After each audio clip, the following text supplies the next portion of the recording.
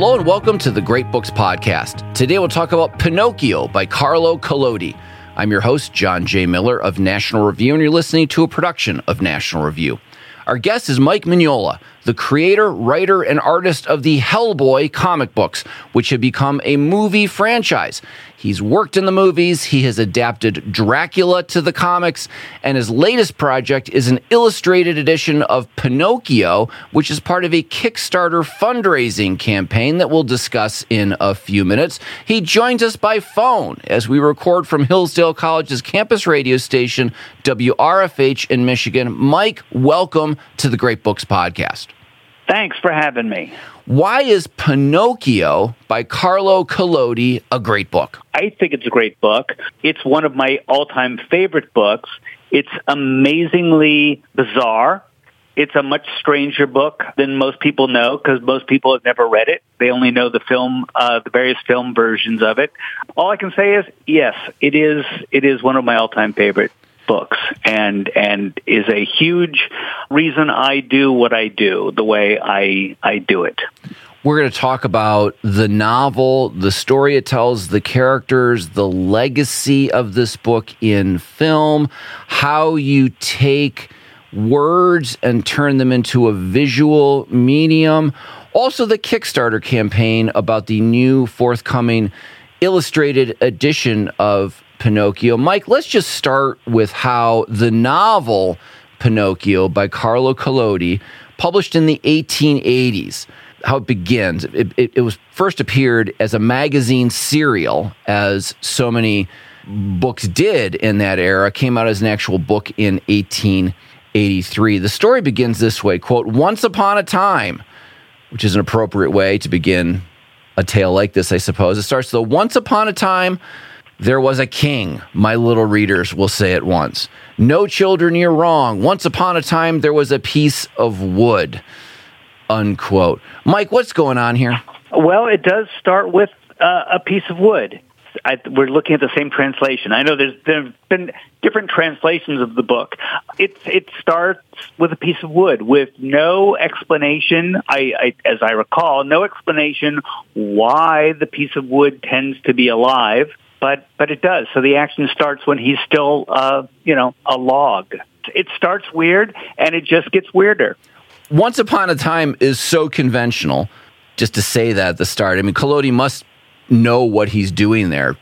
Again, because we're at the mercy of the translations, I have no idea if there was a more Italian way of saying Once Upon a Time. It was an Italian book.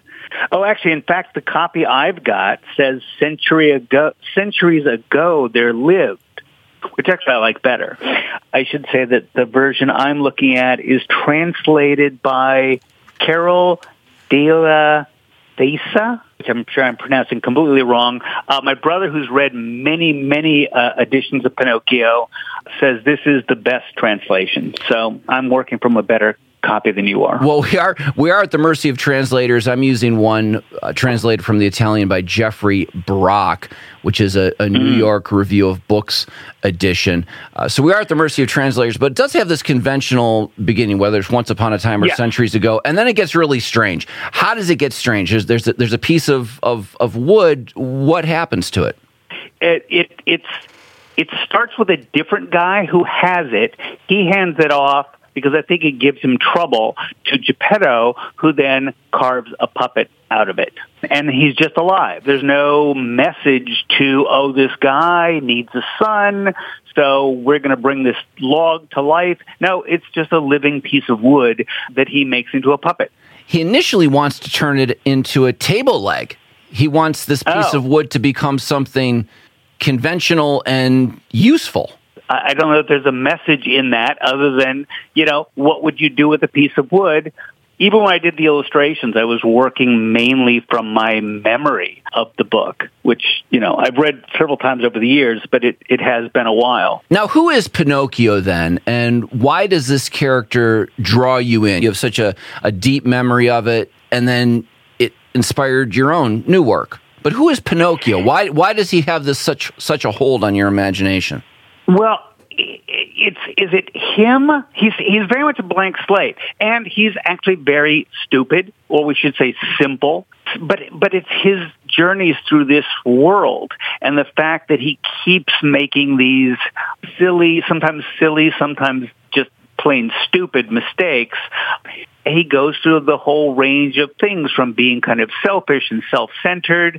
He's kind of a murderer at one point. He does kill the cricket, who tries to, tell him to not make so many mistakes. He murders the cricket. It's just a parade of very, very bizarre adventures. And if there's really any message to the book or message to the reader, and I suspect this is the point of him writing this story originally, was kids, be good, go to school. If you run away from home, you will kill your parents. Because there is a ongoing theme of everyone is dying, Pinocchio is not behaving himself. And it's funny. So it's very dark, it's very bizarre, it's very dark, and it's also really funny. The book in some translations is called The Adventures of Pinocchio. I think popularly everybody just calls it Pinocchio, but you'll see it sometimes called The Adventures of Pinocchio. And it does have this episodic quality of one adventure or misadventure after another. And this, I think, might reflect its serial publication, that he's almost telling a new tale every week or with every installment. It does it's always seemed to me that he also maybe didn't reread some of the earlier chapters, because if you trace certain characters, I'm thinking specifically of the fairy with the blue hair, she is sometimes alive, she is sometimes dead, and at the end of the book she's sick. So there is no consistency with her character, which I personally find fascinating. It just makes it extra strange. But yes, it is very, very episodic. It has a surreal quality in that sense. Oh, yes. Pinocchio's, I guess, an animated marionette. He's this dishonest, roguish, maybe transgressive hero. Tell us a little bit more about him. Why do we want to follow him along on his adventures or misadventures? First off, I think it's just fascinating to see where he goes. And, because he does travel through a very bizarre world. It's some animals are just animals, some animals are alive. It's kind of like a Disney thing in that, some animals can talk, some animals can't. At one point, he's in jail, and the judge is a monkey, even though most of the other characters seem to be human. It doesn't seem to be any problem for the writer that the judge in Pinocchio's case is an ape. There are so many just bizarre things about this world. I love tracing him through this world where absolutely anything can happen. But also, there is the question of, is he ever going to... is he ever going to learn anything? Is he ever going to actually be good? Is he actually going to rescue Geppetto? Is he going to be stuck as a donkey? There are quite a lot of odd things that happen to him. So it is a very compelling read in that you have absolutely no idea what's coming next. The thing that everybody probably knows about Pinocchio, if you've never read the book, even if you've never seen the movie, the thing everybody knows about Pinocchio is that his nose grows when he lies. Is that true? Is that in the novel? I thought it only happened once. My brother the other day reminded me it happens twice. It happens, I believe, when he's just a piece of wood, and then it happens once later when he lies, and I believe woodpeckers trim his nose back down to size. But it's not an ongoing thing. It's just a weird thing that happens a couple times. Why is that so famous? There's so many strange aspects to this story. Why is that the one that stands out, do you think? Well, I think it's about lying. So there's a simple message there that you can say to your kids, hey, if you lie, your nose is going to grow. And that may actually be, who knows, it may be actually a popular thing to say in Italy. I know the book is much more popular there. It's much more well-known. But I do think it just became a simple idea, and it's a funny idea, and I don't know. It just seemed like the thing that caught on. It's a famous characteristic of Pinocchio, but there are so many other potential ones. Do you have a favorite scene or episode in the story of Pinocchio? Yeah, my favorite is maybe the darkest. Yeah, and maybe the darkest moment in the book, which I actually ended up not illustrating because I just couldn't quite capture it. I believe he has screwed up yet again. He's running back to the house of the blue fairy, and I think he's going to tell her that he's now learned his lesson. It's something like that. He's running back to her house, and he trips over something in the woods, and it's a tombstone that basically says, "Here lies the blue fairy. She died because Pinocchio was bad." I'm sure it sounds much more, flowery in Italian, but essentially that's it. And I just, remember he's on his knees, like crying and in anguish that his screw up has cost her life. Granted, she does come back to life later, but it really hammers home that point I think he's making that, you're going to kill people if you don't behave yourself. It says a lot about me, probably, that's my favorite bit. You've mentioned darkness a few times, the darkness of this book, darker than the movies. In what way is it dark? I mean, there's a lot about death. Like I said, with Blue Fairy, she dies. Pinocchio falls prey to assassins. He's hanged. He's robbed. He turns into a donkey. Fish eat his donkey body. So it's got a little bit of everything that's dark. I mean, it could easily be, and I think maybe that's kind of what I was going for in the illustrations. It could easily be a horror novel. It is. He burns his own feet off. He murders the cricket. There's the ghost of the cricket. Yeah, it's there's a reading of it that's a horror novel. So and at the same time, it's really funny and it's cartoonish in a lot of its action. So it is a very, I can't really think of anything else quite like it. It covers a lot of different bases. This darkness question, though, it does seem to be a theme in a lot of children's literature, that when you go to the source texts of fairy tales, for example, they're darker or grimmer than you might have expected if your first encounter with them was, the Baudelarized, board book for children, right? And then it turns out that the source text is a little more complicated, and it raises a question of what's appropriate for kids, I suppose. Is this darkness a problem? Well, it's not a problem for me. I just think once upon a time, a lot of these stories were told much more as a warning, as I think this book in some ways was. And so you're trying to make a point, so you didn't soften them up too much. A lot of people do think Pinocchio is a fairy tale. They don't realize. A lot of people don't realize that there was ever a novel. I think it does owe a lot to that fairy tale tradition of not sanitizing a story. It keeps the brutality in there so that kids are scared into behaving themselves. I also suspect that kids probably can handle more darkness than we might give them credit for. I mean, you've always got to worry about sort of age appropriateness and that sort of thing, but kids can do okay with this stuff, I think. What do you think? I believe so. Yeah, it wasn't the kids going, "Oh no, this story's too scary." It was parents saying, "This is too scary for my kids." And if anything, somebody was telling me one of the most popular things on TV for kids of a certain age is The Walking Dead.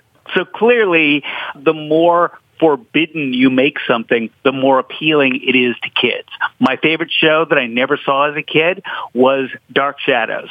My cousin could watch it. I couldn't. I sat outside the room and listened to him watching that show, knowing that there was something phenomenal going on in there. There's a fascination with that stuff. It's not just me. There are many other kids grow up, loving monsters. So it's parents saying, no, this will be bad for our children. No, your children are going to find it. The more you make it, the more you try to hide it, the more the kids are going to want to find it. Now let's get into your new project involving Pinocchio. And before we do that, though, tell us, what is your experience as a reader? When did you first encounter Pinocchio and how? Well, my first experience, I'm sure, was the Disney film, which made a huge impression because I thought it is also very sad and and pretty dark. I loved the movie, and I think it was early teenage years, maybe 12, 13, probably around the time, maybe shortly after I read Dracula. I don't know when I became aware that there was a book. But I do clearly remember stumbling across the book. A very, very ugly, bad, poorly bound paperback edition of the novel, which my brothers and I all read. We just passed it off, as I don't remember who read it first. Maybe it was me, maybe it was my brother, but I know it was, oh my God, I can't believe this. You have to read this. And so my two brothers and I have a deep love for this book because not only did we kind of read it together, but for years it felt like we were the only people who had ever read it. So, when you would tell other people that there's this book and it's phenomenal and this stuff happens, people think, even recently, people have said to me, well, wait, this is your version, right? You made this version up. It's like, no, this is the actual version of the book. So I distinctly remember that experience of having the memory of the Disney film and then reading this thing and going, oh my God, how does nobody know about this? So what are you doing now then with this text? What is your Kickstarter project? Well, it's not mine. It's Beehive Books. This is how they fund their books. They approached me about doing a book. I said my favorite book is Pinocchio. Originally, I was scared off of doing it because the edition of Pinocchio that I'm familiar with, I've seen many editions, but there's one version that is illustrated by, and I'll see if I can get the name right, or even close, illustrated by Attilio Musino. It's so illustrated. It's got, in some places, a couple illustrations on every page. It is practically a graphic novel.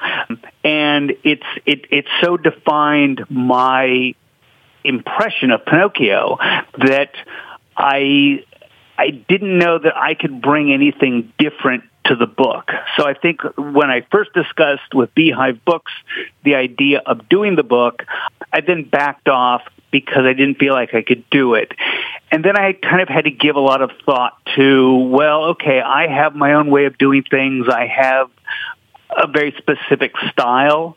So maybe if I can wrap my brain around doing the Mignola Pinocchio, is it the real Pinocchio? Is it my Pinocchio? Well, in some ways it's my Pinocchio, but I had to find a way to make it my own, even though I'm so familiar with this really beautifully illustrated version of it.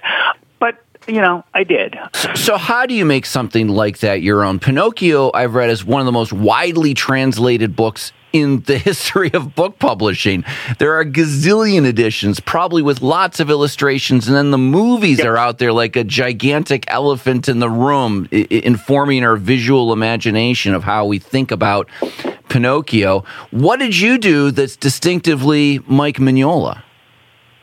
Well, fortunately, in my comic book work in the last 10, 15 years, whatever, aside from doing Hellboy, I've done some very odd fairy tale kind of stories. And then I did a whole series of Hellboy in Hell where I kind of made up this kind of fantasy world with these oddly shaped buildings and things.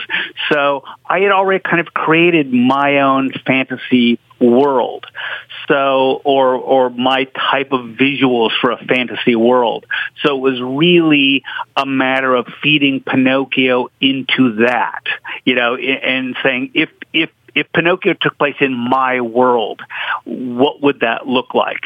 So it leans into kind of a Victorian Gothic kind of a thing, as opposed to trying to draw. I mean, I've seen beautiful editions of Pinocchio that make it very Italian towns and Italian costumes and things like that. And I stayed away from all that and just said I will do the Hellboy in Hell type of environment for Pinocchio. And so that's fortunately, because I had my way of doing things, I was able to feed Pinocchio into that. How do you interact then with a source text? Because you're a visual artist, but you have a source of printed words, and you've got to bring them into this visual medium. Well, again, most of what I did was symbolic. There were very few places where I illustrated. I don't think there are any places where I illustrated a scene. I've always had a very strange relationship with illustration. As much as I love illustration, when I do illustrate somebody else's, text, prose, what I don't want to do is tell the reader, this is exactly how this happened. I don't want to show them the specific action. I want that to happen in the reader's mind. So most of my stuff is environment or it's mood. There are a couple close-ups of Pinocchio in the book that I think are, this is Pinocchio worried, this is Pinocchio sad, this is Pinocchio scared, but it's not, here's Pinocchio confronting this particular creature. I want the reader, I just want to flavor the text. And then, of course, I wanted to draw the monsters. If there were particular characters that I loved from the book, especially if it was a character that nobody was familiar with, I did want to draw that. And in those cases, sometimes there's a green giant that almost eats Pinocchio. That was one of the places where I actually did refer to the text specifically, for the description of the monster. I mean, I played a little fast and loose with it, but I didn't want to, make him up entirely. I wanted to in some way reference the text. And I had to double check a couple things, Pinocchio's hanged. Is his noose hanging there from the rope? No, a bird cut the rope down, so you have a tattered rope as opposed to a hanging noose. Little things like that. But for the most part, I did drawings of the environment and mood pieces. What's the attraction of monsters, do you think? We all love looking at monsters and monster movies and everywhere, and I think it's there in great literature as well. It's why in Dante people tend to be more interested in the Inferno than in Paradiso. It's because it's full of monsters and horror and so forth. But what do you think is the human attraction to monsters? That's one of those questions I can never answer. I just know that it clicked for me at a very early age, and I said, I want to find a way to make a living drawing monsters. I don't know. It's just, no, that's a question for people who talk about that kind of stuff. I just know that on a gut level, when I read Norse mythology, and especially when I read Dracula, it just stuck. And Pinocchio, same kind of thing. I responded to Pinocchio is a weird one because I responded to the humor and the monster combination. And if you look at, the work I do, Hellboy started to work to me when I added humor. I learned something from Pinocchio that magic, if you can pull off that magic combination of absurd humor and keep the darkness, that's the appeal to me. Let me just say, in some ways, I'm not really a real horror guy because I like the fantasy element. I like the humor. I don't like to do stuff, or I'm not attracted to stuff that is too dark, that is too grotesque. To me, the best of that kind of stuff has some kind of a humor element to it. We haven't talked much about the humor in Pinocchio, and the book is full of humor. Is there a bit of humor, maybe a scene or an incident that you really enjoy? Again, it's one of the darker bits, but to me it's really funny. He's been hanged. He is taken to the Blue Fairy's house to recover. He won't take his medicine, and some four rabbits walk in carrying a coffin. And it's kind of like well, you're not going to take your medicine. How about this? And he sees the rabbits with the coffin, and he takes his medicine. To me, that scene is hilarious. It's just the absurdity of just rabbits walking in with a coffin is just phenomenal. There's also an amazing scene which serves no purpose. It's short. He's walking along, and there's a snake. I think it's a giant snake with its tail on fire. No explanation why there is such a thing, but Pinocchio, I think he's startled by it or something, and he falls in the mud, and the snake thinks that's so funny that it laughs so hard its guts burst. What the hell is that about? It's so bizarre. It's so funny. At the same time, it's amazingly dark. It has. If it wasn't so funny, it would be a nightmare. And again, it says a lot about me that I think these scenes are funny. So maybe they were meant to scare kids. I don't know. I thought they were hilarious. Tell us more about the Kickstarter campaign, this campaign with Beehive, the publisher. I'm also seeing it called an illuminated edition. It involves Lemony Snicket. Give us a sales pitch for what this volume is going to be. Well, again, it's not my job to sell the book. It's just my job to illustrate it. But I will say these guys, Beehive Books, they haven't done a lot of books, but every one of them they've done is absolutely gorgeous. So that was the appeal, to do a special, beautiful, high-end book edition of my favorite thing. And I believe that Kickstarter is just how they fund their books. I know that the Kickstarter campaign for Pinocchio was amazingly successful, so I'm relieved about that. What else can I say about it? Oh, the Lemony Snicket thing. Every one of their books has an introduction by someone. So there was a discussion of who would write an introduction. And I had no idea because, again, I don't know many people who've ever read the book. So I believe they approached him about writing the introduction, and it was his idea to turn it into sort of a commentary on the book. So what they've done and what he's done, he has written little commentary that will be inserted into the book in as loose pieces of paper. I mean, this to me is amazingly bizarre and I think wonderful. There will be these loose slips of paper inserted into the book, which are his little notes he's added commenting on the text and just how bizarre the text is. And if you're familiar with his books, I was very familiar with his series of unfortunate events books. He's got the perfect voice for that. The perfect narrator to come in and comment on the text. So I think it makes it a pretty unique. Well, I know it makes it a very unique package. So yeah, I'm kind of looking forward to seeing it. And it's a great collaboration between this excellent writer, Lemony Snicket, and you, this excellent illustrator, Mike Mignola. As just a final question, what's the case for reading Pinocchio today? Why go into the novel now in the 2020s and experience it as a book you can find in a used bookstore, or maybe as this new edition you guys are putting out? What's the case actually for reading this thing? Well, first off, I mean, my simple answer is because I think it's a terrific book.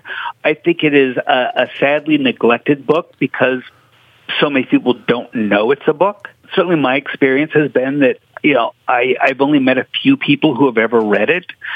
So I think it's almost a lot, in America at least, it's almost a known book. And to me, it's so good, it seems criminal to me that people have not read it.